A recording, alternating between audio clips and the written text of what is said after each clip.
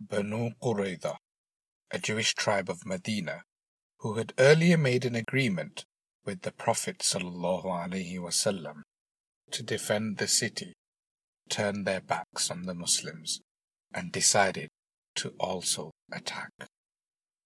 The Muslims were now in a lot of trouble.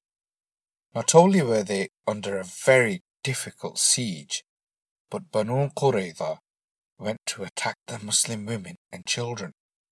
So-called Muslims, whom the companions knew as hypocrites, also began to cause trouble.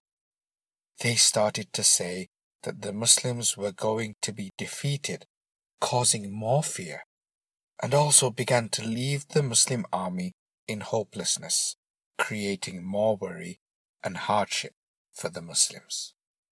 The Prophet ﷺ, understanding the great danger that they were in, kept praying to Allah patiently for help.